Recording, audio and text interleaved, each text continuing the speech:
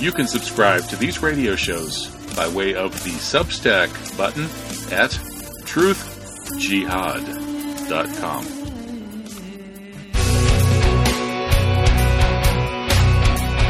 All right. Thanks for listening while we take that short break here at revolutionradiofreedomslips.com. And now we're going to get back to your host.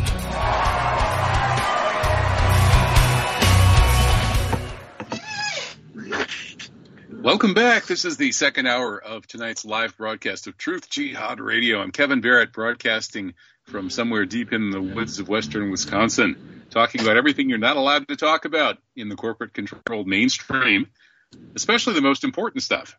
And we just covered a whole lot of important stuff in the first hour. That was a pretty interesting conversation there with Foster Gamble. And now moving on to the perpetual hobby horse here, the 9/11 Controlled Demolition of Truth. That's the title of a new article, or pretty new article, by Ken Meyercord. And I guess I wouldn't agree with a fair bit of it, but I agree with kind of its leading thesis, which is that it looks like planes were remote hijacked on 9/11. That is, if I had to bet on how the plane thing was done, I would guess that there was some remote flying being done that day. And there are all sorts of leads. And to find out the details for sure, we're going to have to, I guess, subpoena those people and bring them all in and offer some of them truth for amnesty deals. But in the meantime, we could speculate. That's what Ken does in his article. And he does mention the Big Bamboozle by former CIA drug pilot Philip Marshall, which apparently may have gotten Philip Marshall suicided because, well, as Wayne Madsen says, Marshall's crime may have been pointing towards the Boneyard in Pinal, Arizona, or thereabouts, as the place where at least a couple of the airliners used on 9/11 ended up as hulks in this airliner graveyard. So it's a fascinating topic, and let's find out what Ken thinks. So, hey, welcome, Ken. How are you? Yeah. Can you hear me? Yes, you're on. And, hey, we're allowed to talk about something other than the Holocaust. Remember, you didn't want to come on my show until we talked about that, so now we've talked about it. We can talk about 9/11. So I'm ready to talk about anything. Okay, fantastic. Okay, well, we like to cover these taboo topics, and, of course, 9/11 is still – it's pretty taboo to talk about the likely remote hijackings on 9/11. Maybe we should start, though, with the part that I found really bizarre in your article was you still don't think there were any controlled demolitions on 9/11? Well, I don't have an opinion on Building 7, but, yeah, I don't think the Twin Towers were brought down by a planned demolition. Okay. Never have. Yeah, I know back in the day that was the big topic that basically was the sort of the sheep versus the goats, where the sheep were the LIHOP people and those who rejected the controlled demolition evidence, and the goats, like me, were the MyHop people, that is, made it happen on purpose instead of let it happen on purpose. And we quickly jumped on board with the controlled demolition evidence. I was on board long before Richard Gage was, well, at least a couple of years before. So that takes me back to the good old days of the 9/11 Truth Movement, to actually find somebody who doesn't believe in controlled demolition of the towers. My goodness. Yeah. So what prevented you from noticing the evidence that's been accumulating about that? Well, I have noticed it. You know, I used to have a public access TV show called World Docs, where I showed documentaries, and I showed 3 or 4. I showed Gage, I showed Judy Wood, Stephen Jones, 3 or 4 movies on 9/11, talking about the collapse of the towers being a planned demolition. And to me, it's just silly. I mean, we could talk about that all night. Well, just quick question then. How is it that if this was just a gravity-driven collapse, well, I could say many things, but how, just for one of the many complete dead giveaways, how is it that more than 1,000 human bodies that were inside those towers when they were blown to smithereens, but you say when they collapsed due to gravity and fires? No, why is it that not that after everything collapses due to gravity, even planned demolitions? Well, yeah, I guess. But I mean, I think these were not even normal demolitions. I think they were blown to kingdom come, as the song goes. But finish your thought there about the 1,000 bodies. My thought is I hadn't heard this one. that. Yeah, how do you explain that more than 1,000 human bodies completely disappeared, even though there were meticulous sifting and bucketing operations seeking the tiniest sliver of bone and fingernail that would have remained from bodies, and they did identify DNA from maybe 1,500 plus bodies, but more than 1,000. I think it might be closer to 1,100 or so. Never left a single trace, not a barely visible bone fragment, not a fingernail, nothing. They were all gone. And where were all those bone fragments and fingernails? Well, tiny little slivers of bone were found all over the tops of the neighboring Deutsche Bank building. Years afterwards, something had turned human bodies into tiny little pieces and blown them 500, 1,000 feet.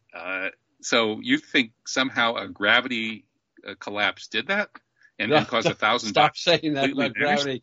Everything collapses because of gravity. That's a poor representation of what I think. Bodies don't disappear because of a gravity collapse. They get squashed, and I got confused there. Be recovered. I got confused there. You said the bodies disappeared, but then years later they discovered body types on the roofs of buildings. What was that about? Oh, I'm sorry. Let me clarify. Okay, there are more than 1,000 people who died in the Twin Towers and never left a single identifiable remain of any kind, despite the most meticulous sifting and bucketing operations in all of human history.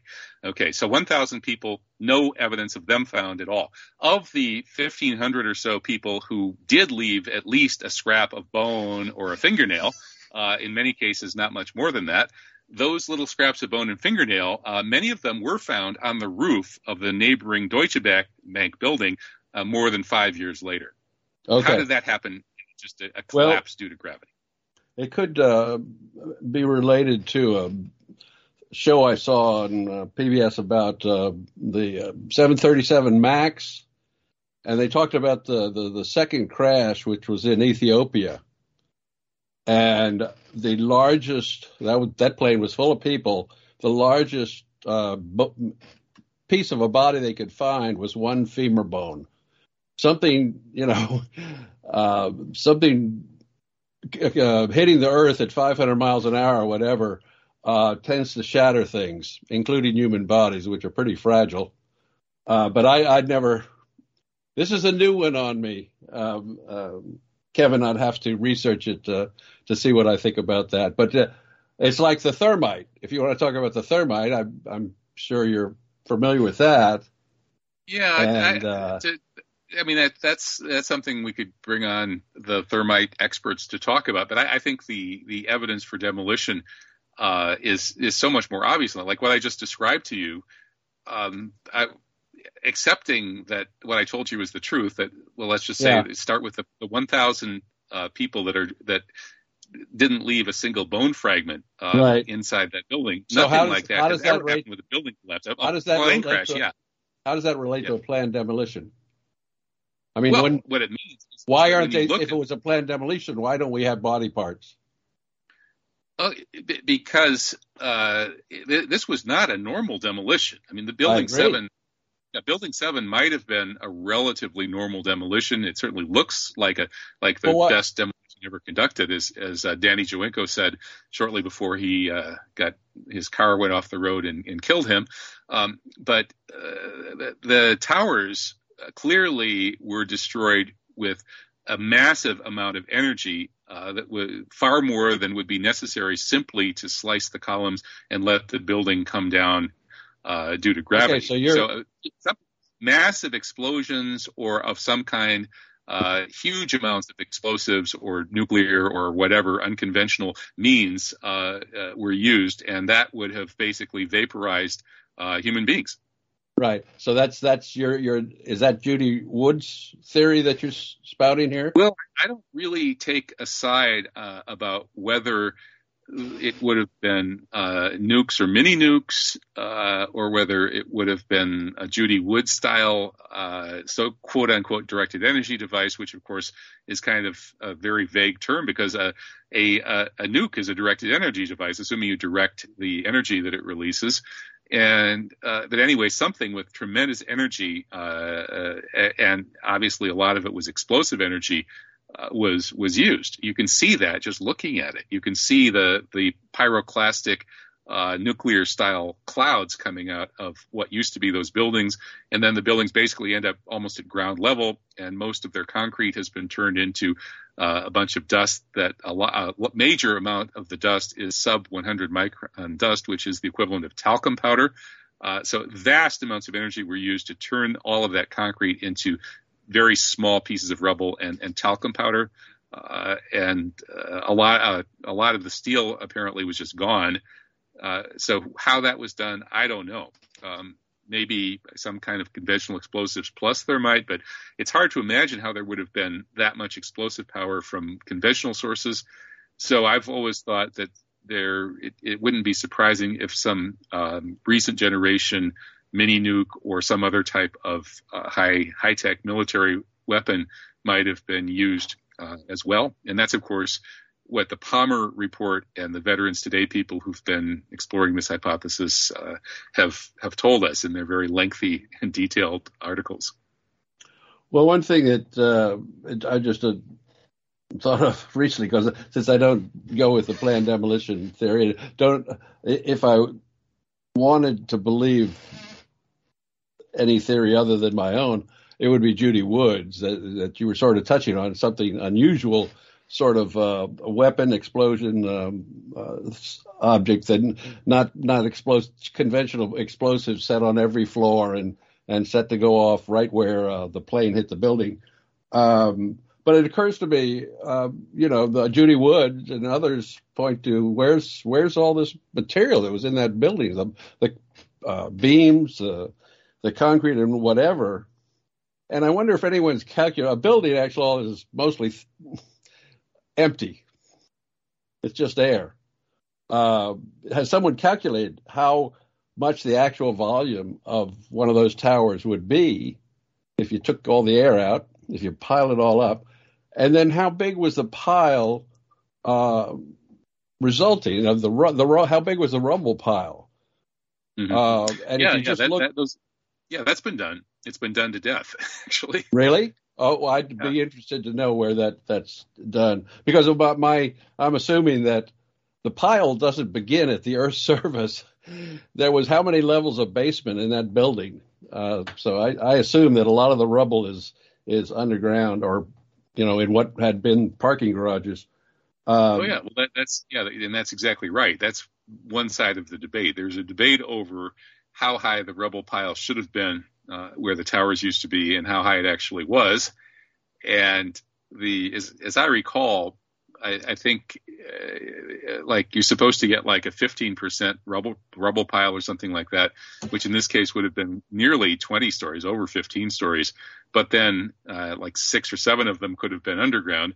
So then if you count it that way, should have had maybe 5 to 7 stories worth of rubble above ground, and clearly there was not nearly that much for the towers. And for Building 7, I believe that the 15% or so actually was there.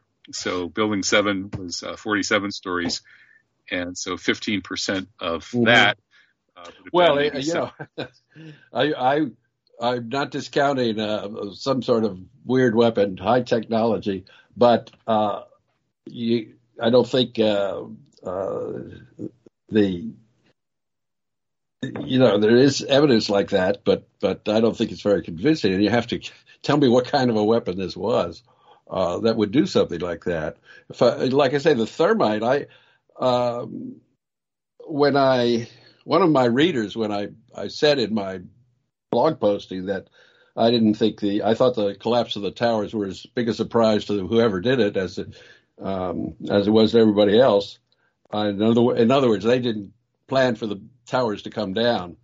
That's absurd. I mean, the whole point of the PSYOP was to get the most shocking images of the day were the pyroclastic people-eating clouds chasing people through the streets of New York as thousands of people perished. Now, the whole point of this PSYOP was to replicate Pearl Harbor with its image of blown-up battleships and thousands of American dead, shocking the country into going to war. And that's precisely what 9/11 was developed as. They spent the 1990s running PSYOP simulations, focus groups and such with the world's leading focus group expert, whose name escapes me at the moment. This is discussed in Rushkoff's book on coercion. And so they wanted to replicate the Pearl Harbor effect. And to do that, the most important thing was to kill at least a few thousand people horribly, quickly, with huge billowing pyroclastic clouds in a shocking image. And so when 9/11 was originally storyboarded, when they sat down and that's how you do a movie. That's how you would do 9/11, which was going to affect people kind of in the way a movie would. I had a Hollywood in story a cave in Afghanistan. Huh? Well, no, you don't. Right. You don't buy that Osama bin Laden was behind it. I assume I was making a little joke there about Osama bin Laden. Yeah, he repeatedly denied and deplored 9/11 and said it was un-Islamic and so on and so forth. He said American Zionists did it. Right. Well, I'm sure there are a few people would immediately respond that you believe Osama bin Laden. Anyway. Wait a minute. If he pulled off a successful terror attack of any kind, much less the most spectacular one in history, obviously he would beat his chest and brag about it. Why? That's what people do when they do terror attacks. Is they brag. They quickly take credit. The problem is usually too many people taking credit. Well, we could go on all night, but I wanted to get back to one of your other points there. What was it? So if whoever was behind it just flew a couple of airplanes into the Twin Towers, where they did, and killed several hundred people, maybe even 1,000, through the fires and the smoke and whatnot, but didn't plan on the buildings collapsing, and the buildings didn't collapse, you don't think that would have been sufficient to get the American people all riled up and accept all these interventions in the Middle East that we've been doing? Absolutely not. Not even close. Number one, it wouldn't have killed even close to 1,000. There were only an average of 50 people per plane. Well, I think a couple of hundred would have been sufficient. And it did. If it had just been the fire and the airplane thing, you got a couple of hundred in the planes. Yeah, they killed more than a couple hundred in the African embassy bombings, and everybody yawned. This is, we could talk about this all night, and it's not really. I hope it's not why I'm on. Well, no, we're going to cover your whole article, but we're starting with a good, lively debate, which I'm sure my listeners, or at least many of them, will appreciate, because they love that sort of thing when we argue about stuff. I appreciate it myself. Okay. And this is the reason I wrote my blog posting on the anniversary of 9/11 was that I'm so disappointed with the 9/11 truth movement that we have not gotten very far in 20 years, and partly because people don't. You agree that whoever did it was an inside job? Do we agree on that? Well, let's just say whoever did it. The perpetrators would like to cover their tracks. Well, yeah, it was designed. It was an inside job. Yeah, it was designed to be blamed on radical Muslims, obviously, and they don't want you to know that it was really the enemies of the Muslims who did it. What? Okay, the people who did it so they could launch a global multi-generational war against Islam and Muslim countries. Okay. And so obviously they did not want to be caught. Okay, well let's set this premise. Let's assume it was an inside job. Organized at the highest levels of the American government, or some cabal similar to that at a lower level. And you can get Israel into it if you want, or Saudi Arabia or whatever. But those people would be concerned about being found out. And so they would certainly know that no matter how they explained that they weren't responsible, that Osama bin Laden was, they'd know there'd be some skeptics, just like there were with the JFK assassination, just like they are with everything. And they would want to distract or at least neutralize those skeptics, those critics like you and me. And one way that you do that is by placing red herrings, placing ridiculous ideas, partly to distract people from the real heart of the matter and head their investigations in the right direction, partly to discredit anyone who doesn't buy the official line because it's such ridiculous stuff out there. And they have the resources. If they had the resources to pull off 9/11, they have the resources to direct the 9/11 truth movement in a direction they would like to see. And I believe that they are responsible for this planned demolition concept. And it's the crown jewel in the 9/11 truth movement. I'm an outcast from that movement because I don't buy the planned demolition, either your style or Stephen Jones or Gage's or whoever's. But anyway, so, there are a lot of ridiculous ideas out there. For instance, that a plane didn't hit the Pentagon. I mean, who's going to believe that? Well, you'd be surprised, but that's interesting you say that because I wouldn't be surprised, Kevin, because I heard your last show with Mr. Dietz, not the show with Mr. Dietz, where you confessed that you, at one time, did not believe a plane hit the Pentagon. Have you modified your opinion? Well, I guess I'm agnostic. I'm 100% certain that Hani Hanjour did not fly the plane into the Pentagon. Something we agree on. Yeah. Okay. And so I actually, at this point, I actually lean towards agreeing with Bob Bowman, who was one of the smartest 9/11 truth movement people I ever met, literal Caltech rocket scientist, PhD. And he said that if he were going to reverse engineer it, which he could do, he was an Air Force pilot, flew 100 combat missions in Vietnam, and became the head of the Star Wars missile defense program under 2 American presidents. So he kind of knows how these things work. He said he would reverse engineer it. You would definitely fly real planes into buildings. You wouldn't fake it. And so I always kind of thought he might be right. On the other hand, there is an awful lot of strange evidence around the Pentagon event, including signs of some kind of bizarre cover-up, disappearing videos and all sorts of nonsense. Yeah, there's always that stuff. Interesting testimony and so on and so forth.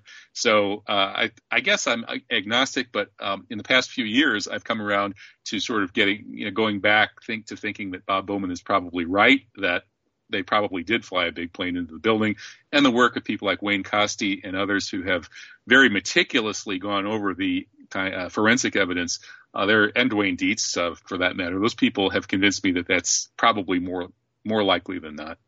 Well, good. And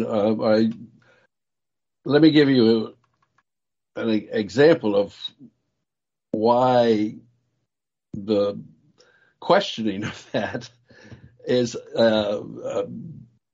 harms the 9/11 truth movement. As a result of my posting on remote control of planes, I have been in discussion with 3 of my high school classmates, one of whom was a helicopter pilot in the Navy, another one was a Delta Airlines pilot for 30 years, and the third was the personal pilot of a governor of Texas. And in the discussion, they all believe that Hani Hanjour could have performed that miraculous bit of flying. Now, they have the helicopter pilot and the personal pilot, who didn't really have commercial jet experience, deferred to the Delta pilot, and he believed it was possible. But then I learned subsequently in the discussion, he didn't even know about what Hani Hanjour had done.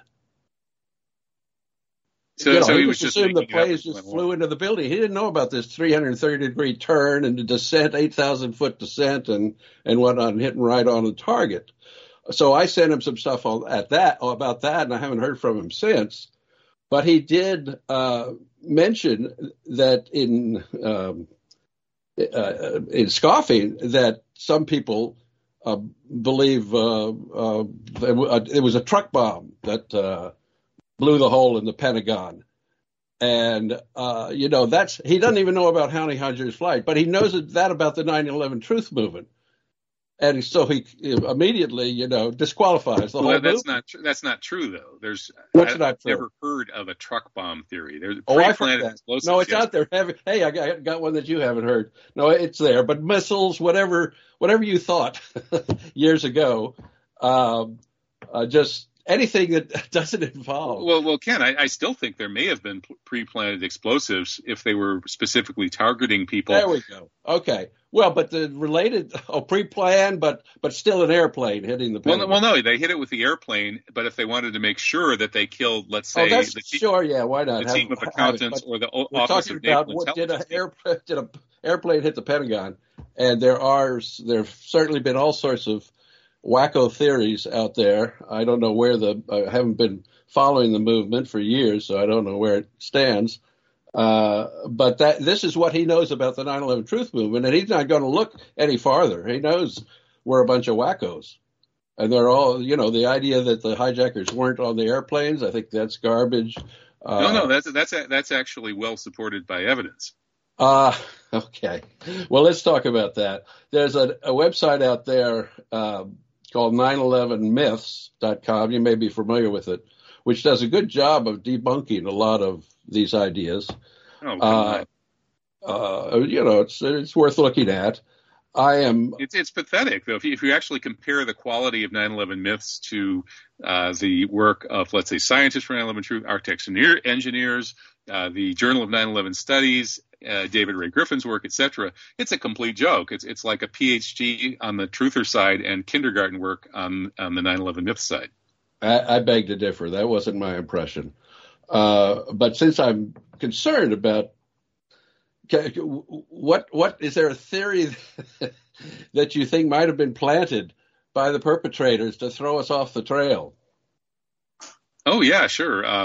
The no planes is quite possible. It's entirely possible that Bowman was right, that real big planes were flown into all four ostensible crash sites, and then red herrings were built up around that. Well, anyway, that's the fact that there were counter theories that there weren't planes, and I have a very intelligent friend here who's always sending me this crap, so it's still out there, and it just discredits the whole movement. And so I was wondering, how can we need to have a body that could separate out the wild wacko stuff from the real concrete possibilities, theories. We already have that. It's called 9/11consensus.org. Consensus 9/11. That's just what I was about to ask. Yeah, I was delighted to find that exists, and they do a very good job. I especially looked at what they had to say about the telephone calls from the planes, because if my theory about remote control is correct, how do you explain all those telephone calls describing a hijacking taking place? That's my theory is debunked immediately if those phone calls are valid, or pretty much. There's a remote possibility it could happen still, but and they do a very good job. I didn't know that the FBI. I knew that FBI had said that the call that Barbara Olson was supposed to have made to her husband, Ted Olson, that he reported, the FBI said never occurred. She did call, but she didn't get connected. She was in the plane that hit the Pentagon, or whatever hit the Pentagon. And that on Flight 93, there were two calls out of Flight 175. Is that the first one or the second one that hit the towers? I'm not sure. Anyway, and I think it was the second, wasn't it? I don't know. Doesn't matter. Yeah. Flight 11 was the first. That hit the North Tower, and then Flight 1. But the big one is Flight 93, the one that crashed in Pennsylvania, because there were supposedly 37 calls from that plane. Not all that got through. And two were on cell phone calls, and the other ones were these airphone calls. Well, the FBI's story on these calls have been changed over the years. we didn't find out that the FBI said there was no call between Barbara Olson and her husband until 5 years after 9/11, 2006 or something like that, when they in the you would trial? think that you would think they would have hauled Ted Olson in for interrogation years ago, wouldn't you? Well, I don't know about interrogation, but yeah, this or take there's a cockpit recording. They didn't find the cockpit recording in the 93 crash, Flight 93. But still, there's the air traffic controllers or something. I suppose they have this on tape somewheres of one of the pilots saying, "Get out of here! Get out of here!" Well, are those really the pilots? It's an obvious thing to start an investigation. Let's do with this tremendous voice recognition software we have these days. Let's get a tape of what we know are the real pilots' voices and compare it to that supposed cockpit transmission from 9/11. Whether the quality would be high enough to be sure is an open question. You're right, though. It's interesting that the vast majority of these ostensible phone calls all came from 93. And as you said, there were just a couple from 175. Were there any from 11? Yeah, maybe a couple from 11. And then only Barbara Olson from 77. No, I don't think there were any from 11, just 175. Two just from 175. Barbara Olson's from 77. And 5, well, maybe only 4 from Flight 93. One of the most famous one is Beamer, he never talked to his wife. He called up and ended up talking to a United operator or some sort of operator, air control operator or something, for an hour. Well, Flight 93 was headed for Shanksville. I don't think it was a full hour, but it was a ridiculously long time. Check it out. Like I say, I read the consensus 9/11 thing. I just read that this week. It was 65 minutes. That's insane. It may not have been consistent 60. I think it was. I think she was on but he didn't want to talk to his wife. He said, I don't want to disturb her. She'll worry. Yeah, right. Yeah. Say goodbye to her. There are all these questions about those calls, but still, it's hard to believe that some of them weren't legit. Mm-hmm. And if any of them are legit, my theory of remote control is pretty much out the window. Mm-hmm. But then we've got, how do you explain Hani Hanjour? That's what keeps me thinking. And I saw something recently, you may know more about this than not, even the second flight that hit the towers, that had to make that to hit the towers, had to make that turn. Mm-hmm. Someone, a pilot type person, was saying that guy had to time that thing perfectly or he would miss the towers. So even that pilot, whoever it was, did a pretty good job of flying for a flight school. I think the remote flight hypothesis is obvious. Theoretically, you could have a hybrid scenario where you could place supposed hijackers on board either to do a real hijacking where they're actually cutting people's throats or some kind of simulation. But you could still fly the plane, especially at the end where it counted, by remote. You could have hijackers could take over a plane and turn it around, sort of set the coordinates if they had a way to sort of punch in a computer program flight to get it, say, to the vicinity of the towers. But then you would have to have the remote flight unit somehow in control for the final section. Which, the thing is, the way I see it, you've kind of gone astray from my usual interlocutor that I have to convince about this, because you don't believe in the controlled demolitions of the towers. But for those who do, I always point out that even Building 7 was nearly twice as tall as the tallest building ever taken down in a controlled demolition. So the towers were 4 times as tall as the tallest building ever taken down in a controlled demolition. And these were incredibly difficult projects. And so a vast amount of money and expertise had been spent to set up those white elephants, and the towers were white elephants that were condemned for asbestos. A judge had ordered the Port Authority to remove all the asbestos that coated the entire steel frame members of those towers.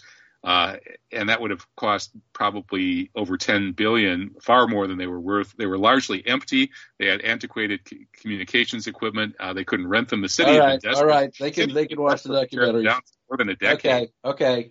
Let's. Right, but in any case, even if you don't accept the demo, if you did accept the fact that those buildings needed to be demolished, and obviously they were, then you would say, well, you've got a very expensive setup for demolition, but you can't do it unless you get plane crashes to excuse your demolition, to give you your cover story. Oh, no. 100% certain that you're going to get plane crash is to fly by remote.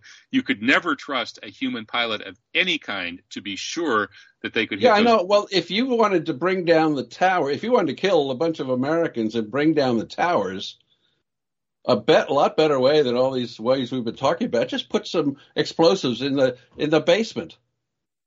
Remember that was tried in '93. Yeah. Well, that's a lot easier than any of the things you've been talking about. No, that would be a disaster, though, because they would tip over. See, unless you do a controlled demolition that essentially removes all vertical supports at exactly the same time, a tower, just like a tree, is going to fall sideways. It's not going to come down as a bunch of sawdust straight onto its stump, which is what the towers. It's still a planned demolition. I'm saying, but start at the bottom instead of 80 floors up. Going to take out most of Wall Street. These things would have taken out huge amounts. Wait a second. A planned demolitions, they put the demolitions in the basement, right? And it comes straight down. No, they don't only do the basement. They even 20-story buildings, they have to take out every so many floors. And so okay. Yeah. I like the idea of a staged hijacking on the planes. And I think that relates to those subway bombings in London. It doesn't relate, but the subway bombings in London, whenever they were post 9/11, you remember that, for swarthy types with backpacks going into the subway with setting off the bombs, suicide bombers. Yeah, that was 7/7/2005. Very good. Well, actually there were three of them who set their bombs off in the subway. The fourth was on one of those double-decker buses, and when he heard about these explosions in the subway, he got rid of that backpack real fast and tried to get off that bus. I don't know whether he didn't make it. His bomb went off before he could get off, or some Scotland Yard operative who was following him shot him when he tried to run away. Anyway, it occurred to me that, it'd be real easy for Scotland Yard to go to four Middle Eastern types and say, we want to see the people's reaction in the subway when they see a swarthy guy with a backpack walking around doing suspicious things. So we'll pay you good money to put a backpack on and they may have been doing this for weeks, months. Oh yeah. It was a drill, and they didn't tell these guys that the drill was going live. And anyway, Peter Power admitted that. You saw Peter Power's confession on live television on that very day that he had been running a drill that envisioned bombs going off in exactly the times and places that the real bombs just happened to go off, and he was stunned. Remember that? No, I didn't. That, no, right? Well, you never saw that. Like a confession. Anyway, so the 9/11, they could have been something similar,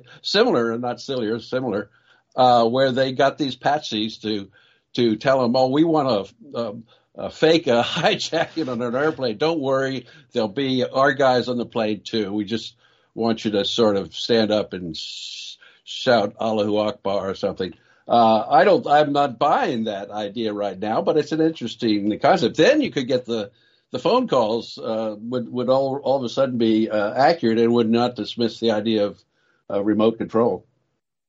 Yeah, the way that you could explain the phone calls basically is you could have intelligence operatives using voice morphing technology, and that would explain why they wouldn't want to actually talk to Mrs. Beamer. They'd rather spend an hour or whatever, a long time with the operator. They wouldn't be sure that they would be able to sustain it. That's a possibility.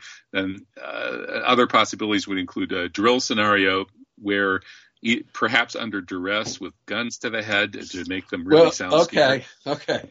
You could take people, you could take them aside in the airport and have them, told that there was a drill going on and they needed their cooperation. They're taken somewhere, and then basically they have to make these calls and read these lines. That's another possibility. Okay. There are a number of ways that could have been done. Yes, there are a number of ways, and I'd like to get back to. We haven't gotten to the astounding evidence I discovered as a result of doing the research for my article, which I published on September 9th.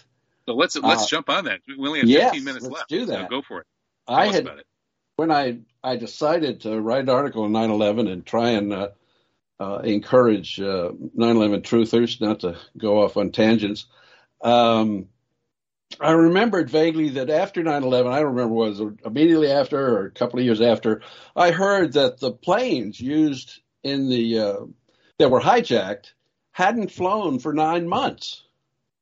So when I decided, which is pretty weird, when I decided to write this little piece, I tried to find where I'd heard that. I remembered it all these years. Back then, it didn't, it just seemed odd to me. I don't think I was thinking remote control, particularly at that time. In fact, I don't think I thought remote control until 5 or 6 years ago when I was in a bar at Tuskegee Institute in Alabama and talking about 9/11 with some guy. He immediately said, "Oh, yeah, they were remote controlled." Oh, yeah, that explains a lot. And then I started looking into it a little bit. Anyway, I couldn't find where I'd heard this. So I thought, well, I'll just mention it in my piece that someone said this. And then I realized there's so many research and spending a lot of time and effort and engage and all those people and for a very little reward, if any. Gee, maybe I should try and do some original research myself and check to see whether this is true that the planes hadn't flown in 9 months. So I found it took a little effort, but I found, ironically, I wondered, where do I get the information I need to figure this out? I'd have to know the history of the planes, when they see if I could find out whether they flew in those 9 months. And it was from that 9/11 Myths website that you scoff at. They were talking about something else, but they had this data from the Bureau of Transportation Services, which had the plane ID and the date, the time, the destination, the origin and destination of these flights. I forget what they were debunking and using that to debunk, but I realized, damn, that's just the information I need. So I got into the Bureau of Transportation Services website and found the database. And sure enough, they had apparently every flight in the country is reported to the FAA and the DOT, Bureau of Transportation Services, part of the Department of Transportation. Anyway, somebody collects all this data because it's in their online performance database. The airlines like to brag about their online performance, and the FAA is checking on that. I mean, I think they fine airlines if they don't meet a certain standard. And there it was. There's the data I needed. I learned about N numbers. Every plane has an ID called an N number because the number starts with an N. That was a letter assigned to the United States back in the early days of aviation when there was the first inkling of international aviation. So there's 6 alphanumeric characters beginning with N. And they're in this database. And they have flight date, flight number, origin, destination, a whole bunch of information, including, they call it the tail number. That's the column heading in the database, but it's the N number. So I tried to find a record of those 4 flights, and I discovered that, yeah, I was right. They hadn't flown. One of the American Airlines planes didn't look like it had flown since it was manufactured because I couldn't find it anywhere. And I mistakenly concluded the same thing about the 2 United Airline planes because the data in that database the N numbers, the plane identifiers, are corrupted for 2001. They're fine in 2000. They're fine in 2002. But for some reason, in 2001, they're corrupted. Namely, most United Airline N numbers end in UA. No big surprise there. But in the database for 2001, they end in A with an umlaut over it, 1. So I've been in contact with the BTS to ask them what's going on here without telling them why I want to know. And they've been looking into it for a week and a half now without figuring out or getting an answer from their IT department as to what happened there. But anyway, I can't say for sure that the United Airlines planes had not flown for 9 months. In fact, it looks like they did. However, there's anomalies in their data. Even though it's corrupted, I think I can know which flight was performed by what plane. And the two United Airlines, one of the United Airlines planes, I haven't looked at the other one, was flying virtually every day throughout the year.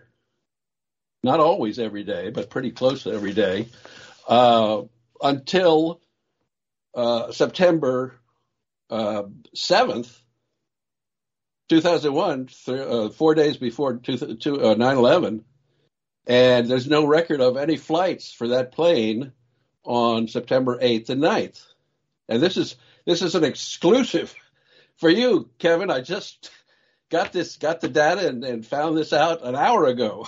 So I haven't even told my followers about it, but I'm going to. So you heard it here first, folks. Yes, you heard it on whatever you call your Truth radio Jihad show. Radio. What do you call your radio show, by the way? Truth Jihad Radio. There we go. Okay.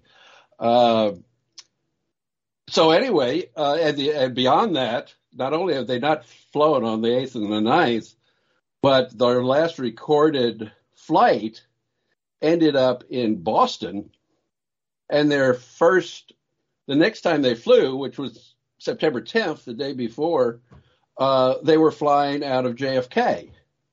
So where were those two planes for 2 days there, and why did they fly apparently from Boston to JFK during those 2 days? And I looked back to August. I thought, well, maybe this is common. Didn't happen with any plane, or rather, no, with the plane, the United Airlines plane never landed at one field, and the next day or 2 days later or whatever, took off from some other field, originated at some other field. For the whole month of August, that didn't happen. In all of September until September 10th. So anyway, that's interesting. It's not okay. Let's summarize that information. The American planes hadn't flown for a long time before their 9/11 flights, and the United planes were out of service for a few days, mysteriously going from Boston to New York during the couple of days before September 10th. By September 10th, yeah. They flew out of JFK on September 10th. They landed in Boston on September 7th. I don't know. But the American planes were out of service for how long? Well, one of them for 9 months, the last from January on to September. And the other one, like I said, I couldn't even find a record for it. I went back to 1996, 95, because that's when the database actually goes back to 1987. But they only started putting N numbers in there, it appears, in 1995. Mm-hmm. So that one just appeared out of nowhere for the 9/11 flights. And the weird thing is, those two N numbers for those American Airlines planes end in AA, which is, that makes sense, except that all the planes that flew on September 11th, their N numbers ended in A1. All of them. And so the only two that didn't end in A1 were the ones the two that were hijacked. And they were the only planes that didn't fly on September 10th. Well, they didn't fly for 9 months, but that means they didn't fly on September 10th. All the other planes that flew on September 11th until they were grounded had flown on September 10th, and all ended in A1, not AA. So I don't, this is some of these these things that I'm calling wacko ideas in the non-literal truth movement are based on flimsier data than that. Though this is hardly conclusive. I mean, you could accuse me of discrediting the 9/11 truth movement to come up with this remote control idea when we have all those telephone calls.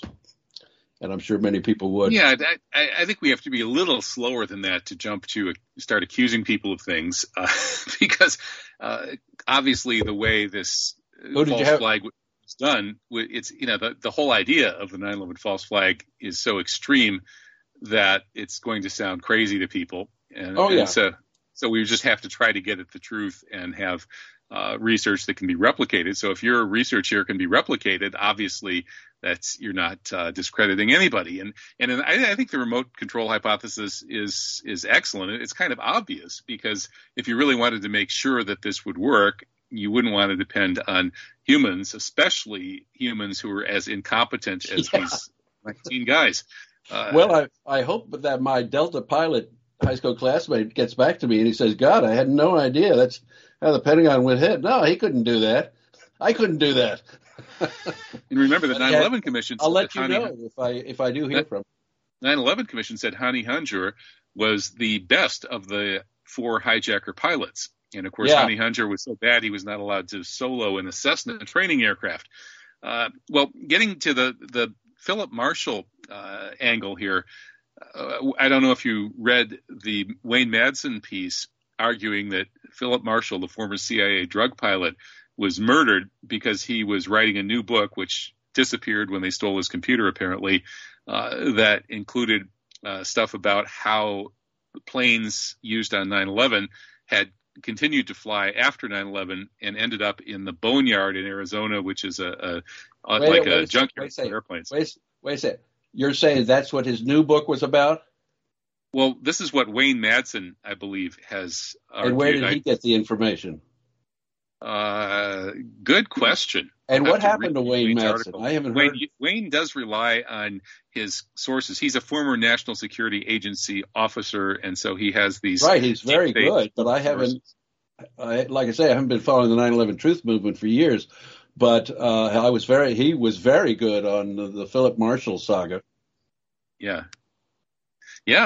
So anyway, you added a sort of a postscript about Philip Marshall and his discussion of an airfield in was it Pinal, Arizona? Pinal, yeah. And it's not. I thought that was a town in Arizona, but it turns out it's the Pinal Air Park, which is outside Tucson. Okay. There is a town of Pinal, which is someplace else, but the one he was talking, and you can get on Google, you can see all those jetliners lined up at the Pinal Air Park. It is a boneyard. Well, not a boneyard, because I think if business picked up, I think a lot of those jets are serviceable, and they get parts out of them as well. But I thought. Marshall's argument in his book, The Big Bamboozle, is that that's where he thinks he accepted that the hijackers piloted the planes, but he just wondered how did they learn how to do it, and he finally decided that they'd been trained at Pinal Air Park by the CIA or whoever.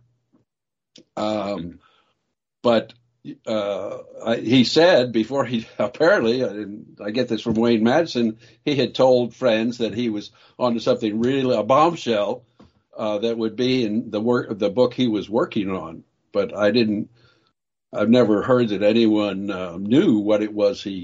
I think he may have concluded that's not, it wasn't training pilots they were doing there. It was installing remote control equipment into those planes.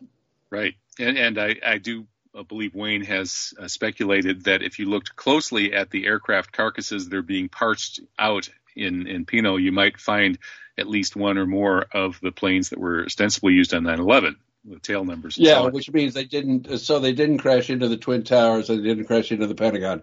Right. Oh, I'm ashamed of Wayne. Well, it's you know, we don't know for sure that which planes were used for what, whether there were plane switcheroos and things like that. I mean, who knows? That you know, the plane research raises all sorts of interesting questions, and you know, more questions than answers, which is one reason I prefer the controlled demolition research, which I find quite convincing. But we'll have to argue again about that another time because we're in the last minute of the show. So if people want to learn more about your take on this, they can read your article, 9/11 Controlled Demolition of Truth, which I've linked at the radio blog, and people can find that by way of truthjihad.com. Just click on the radio schedule and find your way to this particular show with Ken Meyercord. Well, thank you, Ken. Appreciate your breaking news on my show. My pleasure, Kevin. Always a pleasure to talk to you. Yeah, fascinating stuff. I want to hear more about the planes and whether they were, what the record had been of these planes before 9/11. And that is such a bizarre coincidence, just like the fact that those four planes were barely loaded at all. The total number of people on four planes was a little over 200, meaning an average of 50-some on board each, and they hold way over 200. That's insane. Nobody flies coast to coast with 50 people on a plane. All four of them at that level is totally crazy.